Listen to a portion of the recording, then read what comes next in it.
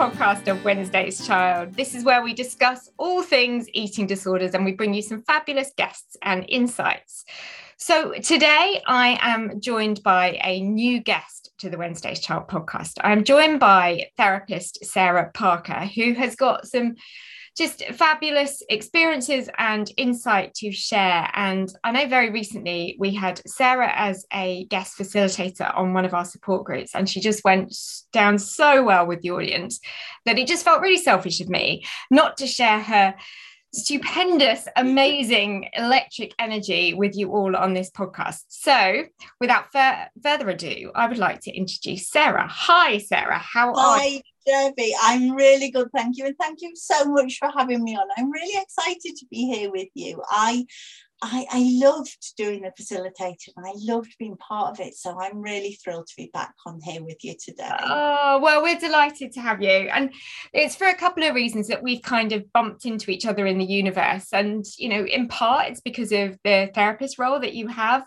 in assisting people on their recovery journey from an eating disorder. But what makes you even more wonderful and special and empathetic and compassionate is that, like so many of us, you've been through this, you've traveled this road, and you yourself experienced an eating disorder in your earlier life. And I thought we'd just start by touching on that and kind of reflecting what you learned about that. And then this really weird juxtaposition of then going into therapy, which involves helping people to travel through that journey toward recovery.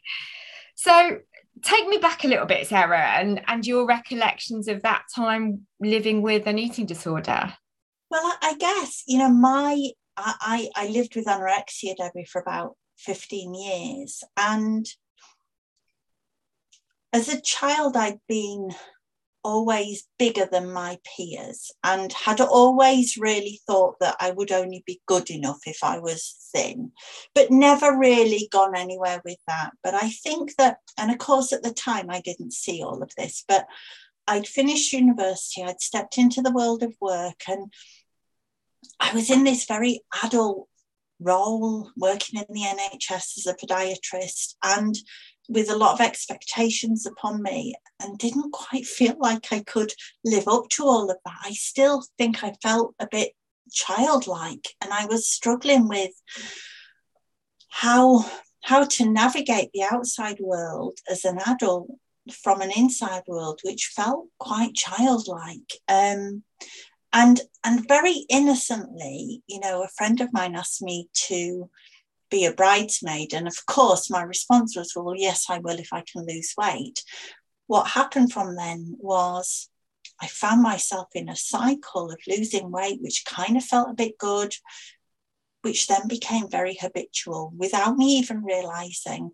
And by the time I could see that, oh, this is hard to change.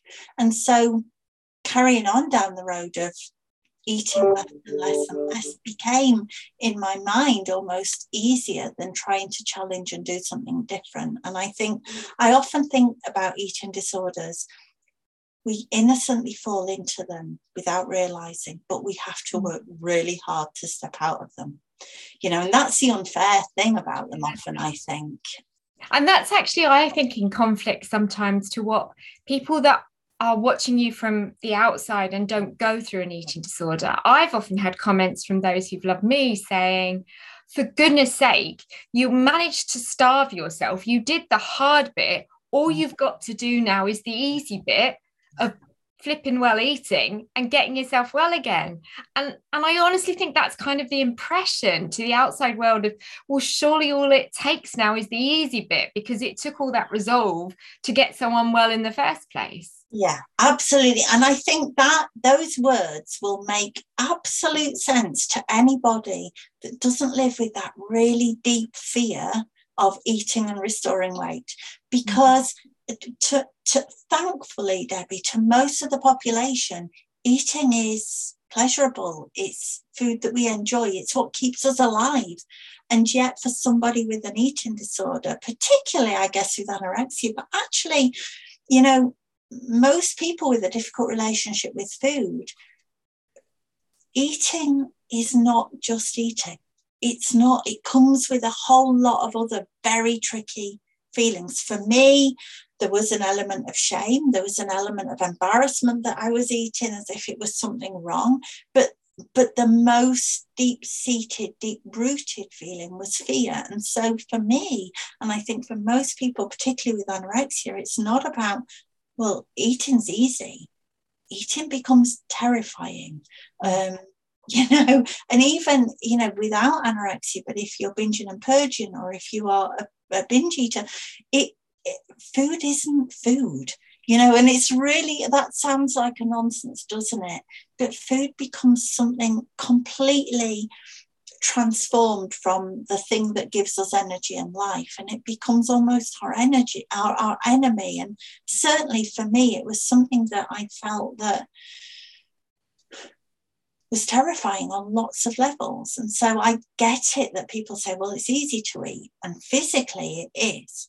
But for somebody in the midst of a difficult relationship with that food, it's not easy emotionally at all. Because it's so all-consuming, isn't it? Because those of us that have been through it and live with it know full well it's the thing that from the moment your eyelashes start to separate in the morning, you are thinking, what can I justify today? What do I have to do in order to allow myself to eat this amount, that amount? Where am I going today? What time am I doing it there? Who's going to watch me if I do this? When will I need to shop for some more food? When am I going to be able to expend the energy that's involved from consuming this food? It's just exhausting. It really is. It really is. And I guess that, that's a response often of a starved brain, a brain that, the wonderfulness of our human system is when we don't have the nourishment we need, our minds will constantly seek out and think about food. Now, for somebody in the midst of an eating disorder, that feels terrifying because we think, I'm always thinking about food. This is going to consume my life. I can't get better, because what if that thinking about food constantly means that I'm going to eat constantly?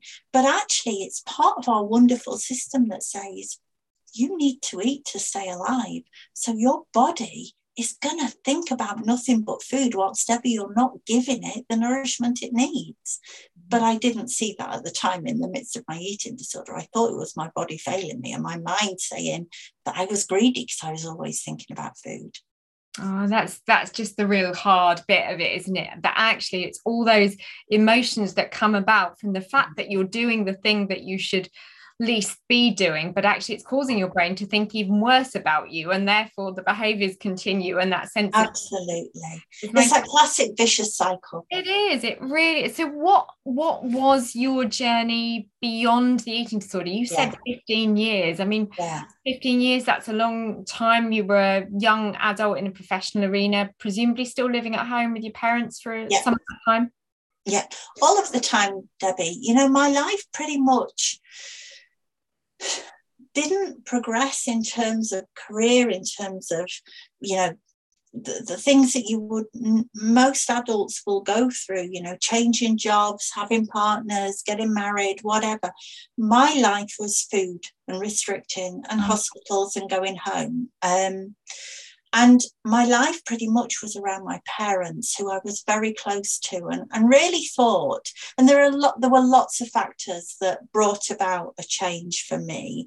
But, I thought that if my dad in particular died, I would have to die because I couldn't live without him. He was everything to me. And in 2005, he died.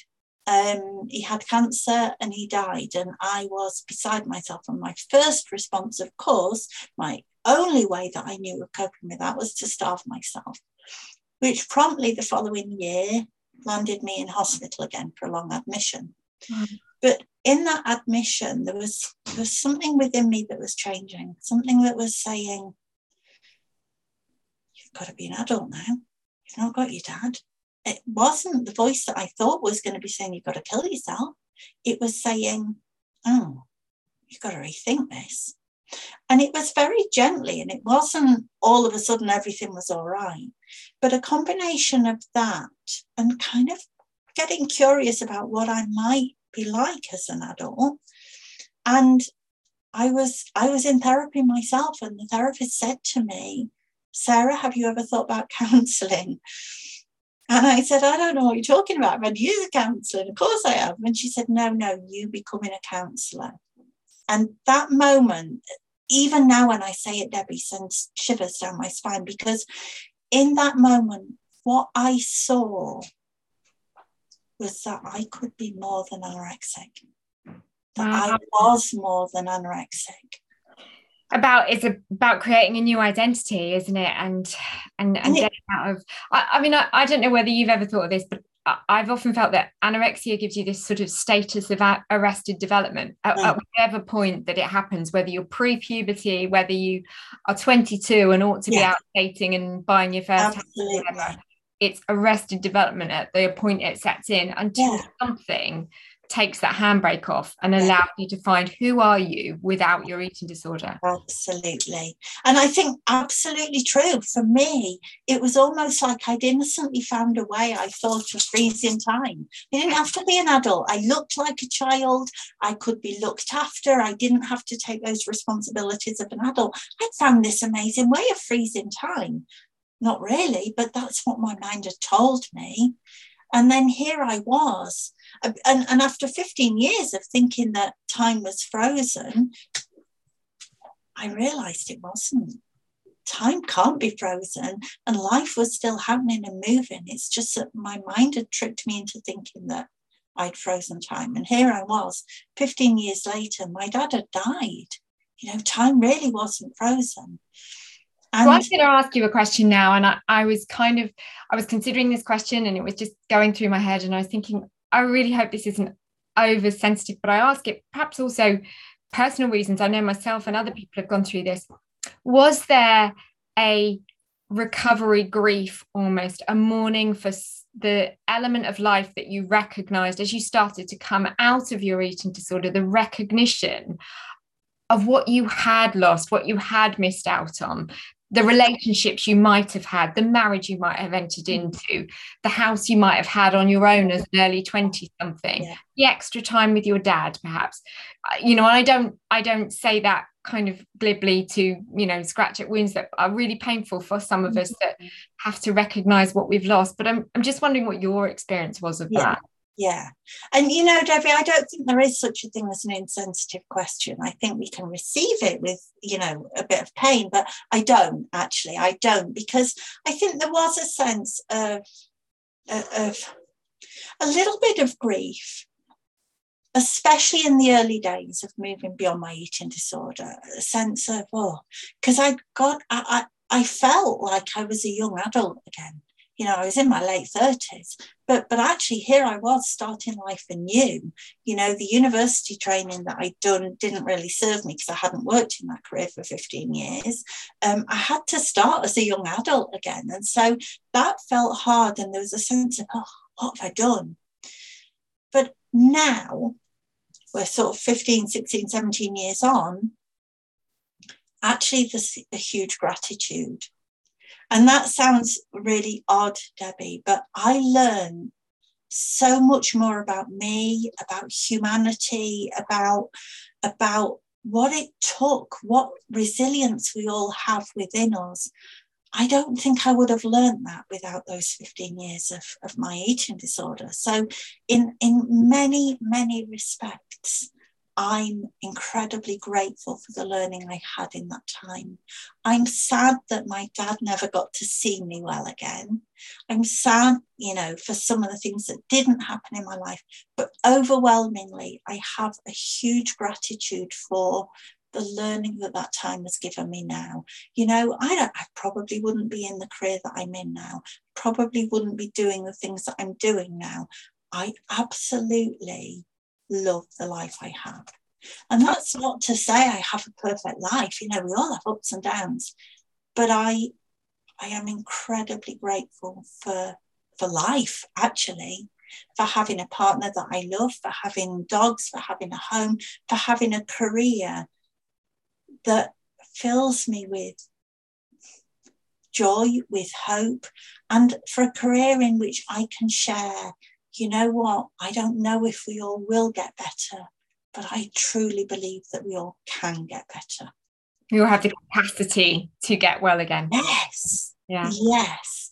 And I'm in a position where I can not only say that, but show that.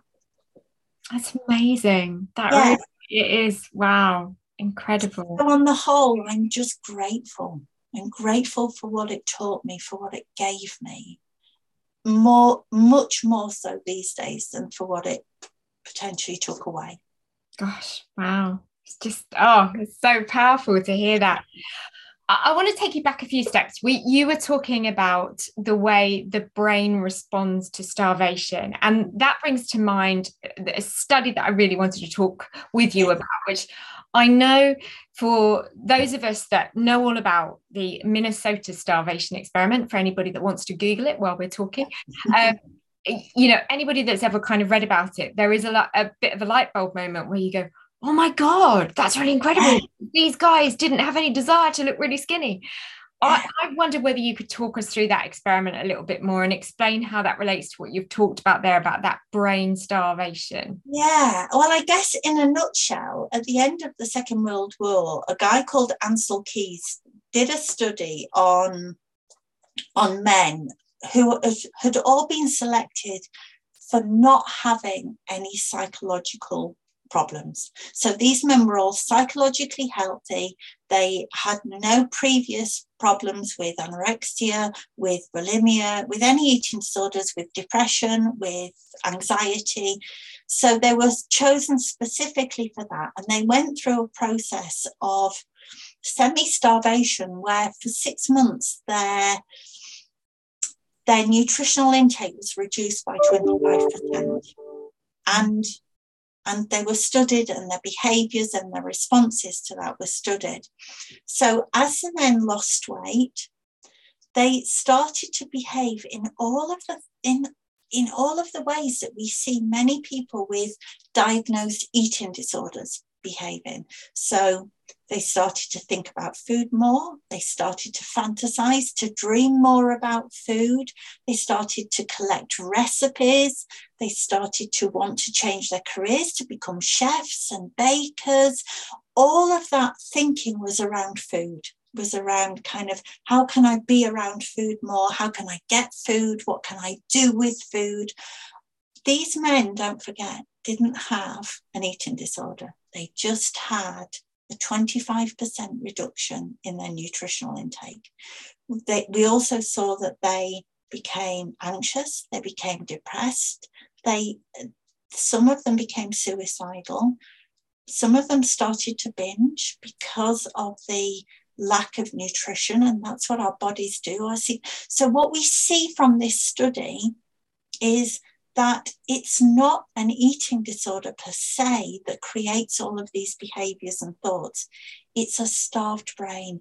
It's a natural response to a body and a brain that does not have enough nourishment, that will respond in all the classic ways that we see often in many people with eating disorders.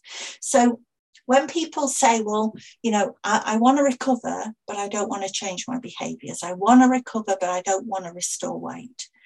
Then what I will say is that's maybe your way of wanting to avoid some fear of making those changes.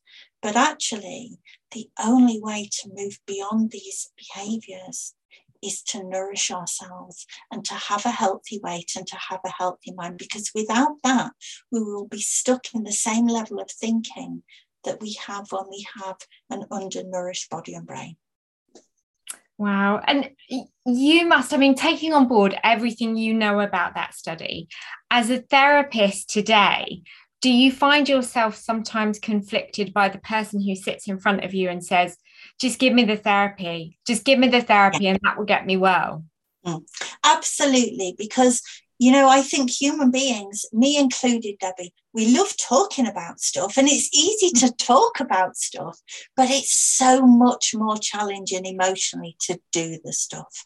And so I think it's absolutely natural that people that sit with me say, let's just talk about it and I'll do it another time. Yeah, let's just talk about it some more and I'll do it another time.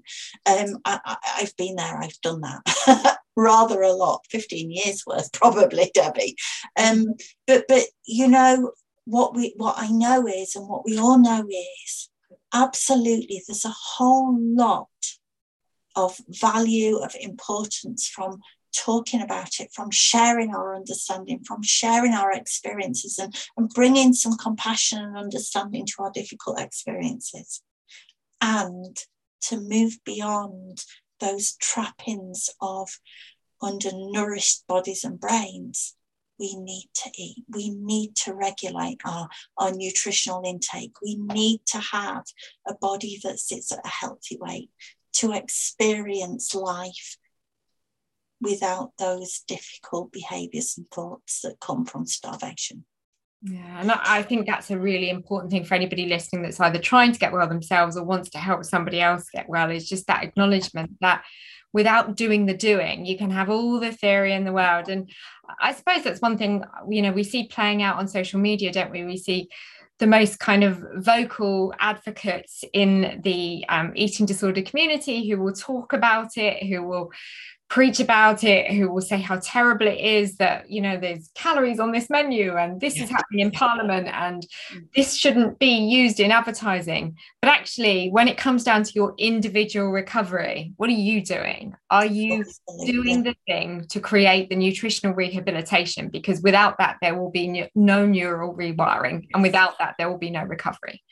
So true, Debbie, so true. And it's hard to say that, because I know that for me, in the midst of my anorexia, that it felt very real for me that calories weren't helpful, and that, all the talk in the media wasn't helpful. And of course it's not. I'm not saying it is. And we have to own our own recovery, aside from what's happening out there in the world, aside from any numbers, aside from any BMI charts, aside from any kind of diet industry messages. We have to own within ourselves, actually, this is what I need to do to experience a life of freedom around food and nourishment, and allow my body to be as it needs to be to serve me in the best way it can.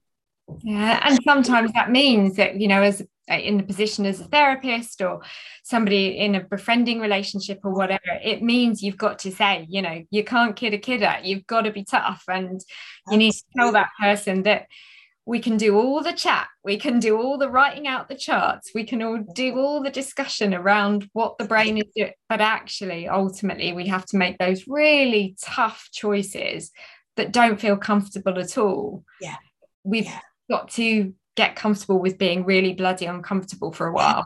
We've got to do the doing, and we've got to know that actually in doing the doing, we're likely to feel some really tricky emotions, and human beings can live through emotions. We don't have to avoid emotions. They might feel uncomfortable. We might want to avoid them. We all do. None of us want to feel tricky emotions, but they all pass. And the difficult thing is, whenever we have, for example, anxiety, and we ease that anxiety by binging and purging, or by starving ourselves, by missing a meal, that almost sends a message to our brain, oh, this is how we cope with anxiety. This is what brings anxiety down. But if we see from the anxiety curve, as the curve goes up and the anxiety increases, it won't stay at the top forever. Even if we do nothing but sit there and wait it out, anxiety will come down. But the only way we can start to learn that is to keep persisting with not responding to anxiety in the way we always have done within eating disorders. We have to do something different to learn. Yeah. So as we come to wrap this episode up, and it's always such a disappointment to me to finish our conversations, because I know everybody's enjoying listening to you as much as I do. But for somebody that's listening to this right before they put their head on the pillow tonight, or someone is just putting their headphones in their ears and heading off to work and wondering about whether they can justify having lunch with a colleague, do you have any little takeaway gem that you could just share with someone who's right in the thick of it right now, who is perhaps a functioning anorexic, bulimic, binge eater, who is getting away with it? And when I say getting away with it, I mean that kind of a way that so many of us live like this. We're not bed bound and we haven't constantly got people saying, oh my God, I'm so frightened for you. Actually, we're managing to kid the world that we're getting away with it. Yeah. But really, nothing is changing. What does that person do today, Sarah? What's just one thing that you could say to them? What could they do? Well, I guess try something different. Try something different. Your mind will be screaming, no, I can't. And you still can. And just get curious, because we're not what we eat. We're not what we weigh. We're not how we look. We're way, way more than that. As human beings, we are just the most incredible beings that can't be defined by what we eat, what we weigh, how we look. We just can't be. So I would invite everybody to see themselves from some distance, not see themselves in that close-up, I am my eating disorder and this is how I show up, but just to step back and say, this is the world I show up in. I'm this person, I can do this, I can do this. And none of that, none of who we are is defined by what we eat and what we weigh. It can't be. Because I can tell you, Debbie, and I'm sure you know this for yourself, you know, my body might be very different now from when I was in the midst of anorexia.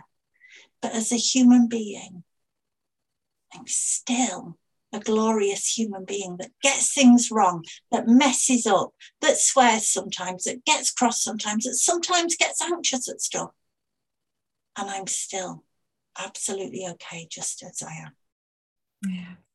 And in fact, more so than you were when you were in that restricted state of being. Yeah, totally. Because, you know, that narrows us down to all of that focus on food. We can't focus on our beings as anything else, really.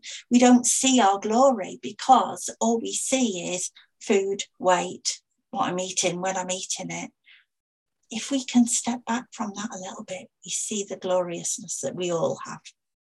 And actually, I think that's why often friends and family of people that recover will often say, do you know what I notice? It's not just the change in your shape, the change in your size. It's that you are more present. Yeah. You are there. I think you're in the room with me. I can see you hearing me.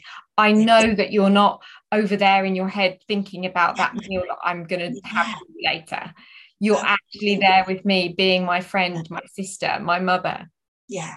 Our bodies are always present. Our minds very rarely are, especially in the midst of an eating disorder.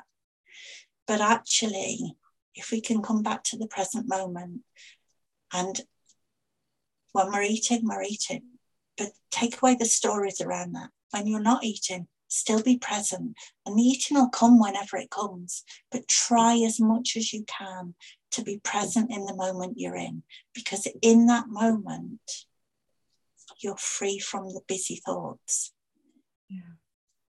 And those busy thoughts are the things that get in the way of our recovery, of our change, and get in the way of life. You know, they really do just dictate our worlds, don't they? And you know, you've talked about those kind of 15 lost years. You know, life goes by really quickly. We weren't put on this earth to be a bystander. We were put on this earth to be that glorious individual in whatever shape our body was destined to be.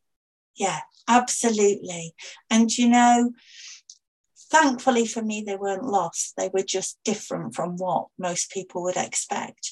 But you know, what a shame that I missed a lot of those years. I missed living fully in those 15 years. I missed, you know, being a full part of society, being a full part of, you know, working, of doing all the stuff that people were doing, because my mind convinced me that it needed to freeze time. Wow. Thank God for an end to that paralysis. Thank goodness, absolutely. But it's hard because, you know, Debbie, and I know we're out of time, but what we often think is, oh, well, I'll do it tomorrow. And before you know it, there are 5, 10, 15 years of tomorrows. Make it today. Make doing it right now, not tomorrow, not later on. Make it today. And I want anybody that's listening to that in their headphones or playing out on some speaker somewhere, just to rest with that right now. Make it today. Thank you, Sarah Parker. It was just an absolute pleasure to have you on our podcast. And I know that you and I have talked about doing some other bits and pieces together with Wednesday's Child. So I'm really looking forward to those. So we will reveal a bit more to our audience in a future episode. But thank you again for joining us. And thank you everyone for listening. And I hope you really enjoyed it. And please, please, please send us comments, because you can be sure we will pass them on to Sarah. Thanks again. And we will be with you again soon on another Wednesday's Child podcast. Take care for now.